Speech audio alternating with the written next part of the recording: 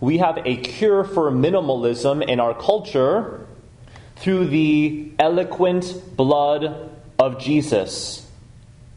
Minimalism is that attitude of, what's the least I can do or need to do to get by in life? And I will criticize minimalism because I too have been there and have been guilty of that for many years before college. We hear in today's gospel passage of the crucifixion accounts just this detail. A soldier thrust his lance into the side of Jesus, and immediately blood and water flowed out. So a soldier who thrusts his lance into the side of Jesus, the heart of Jesus, the sacred heart of Jesus. And we know in the Divine Mercy devotion, we see that depiction of blood and water flowing out in the red and the white rays. And immediately blood and water flowed out. John the Evangelist includes this all-important detail. Blood and water flowed out.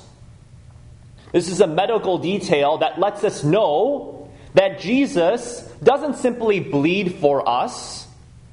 Jesus bleeds out for us. Can you imagine a blood donor donate his blood for a blood transfusion and says, you know what? I'm feeling really generous today. Don't take a pint. I want you to bleed me out. I want to die right here.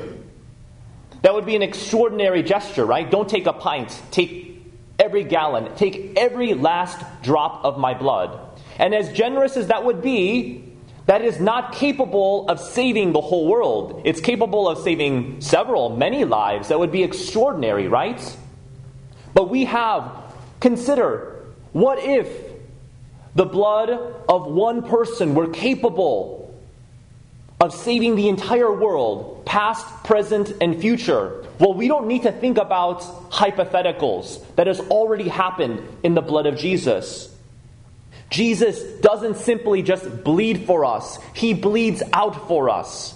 What an utterly gratuitous gesture. Every theologian,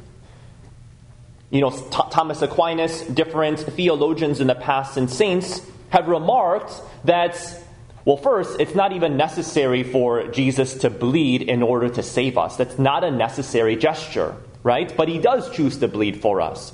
But even if you were to bleed for us, theologians would say, because he's infinite, because he's God, even shedding a drop of his blood would be enough to save the entire world, because he's God. And so this is an utterly unnecessary gesture. Why does he choose to bleed out for love of us? Well, it's because of his love. It is that extraordinary gesture.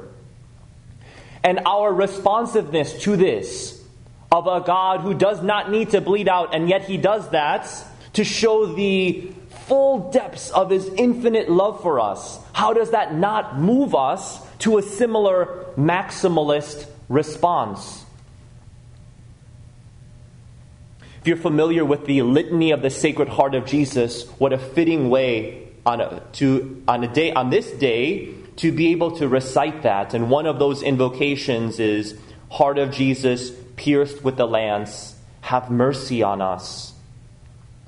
My invitation today would be for us to meditate on the personality of our Savior, and the personality of our Savior is best expressed on the cross. His self-emptying sacrificial love, his gratuitous pouring out of himself. He bleeds out for us. I'm going to invite all of us to respond similarly.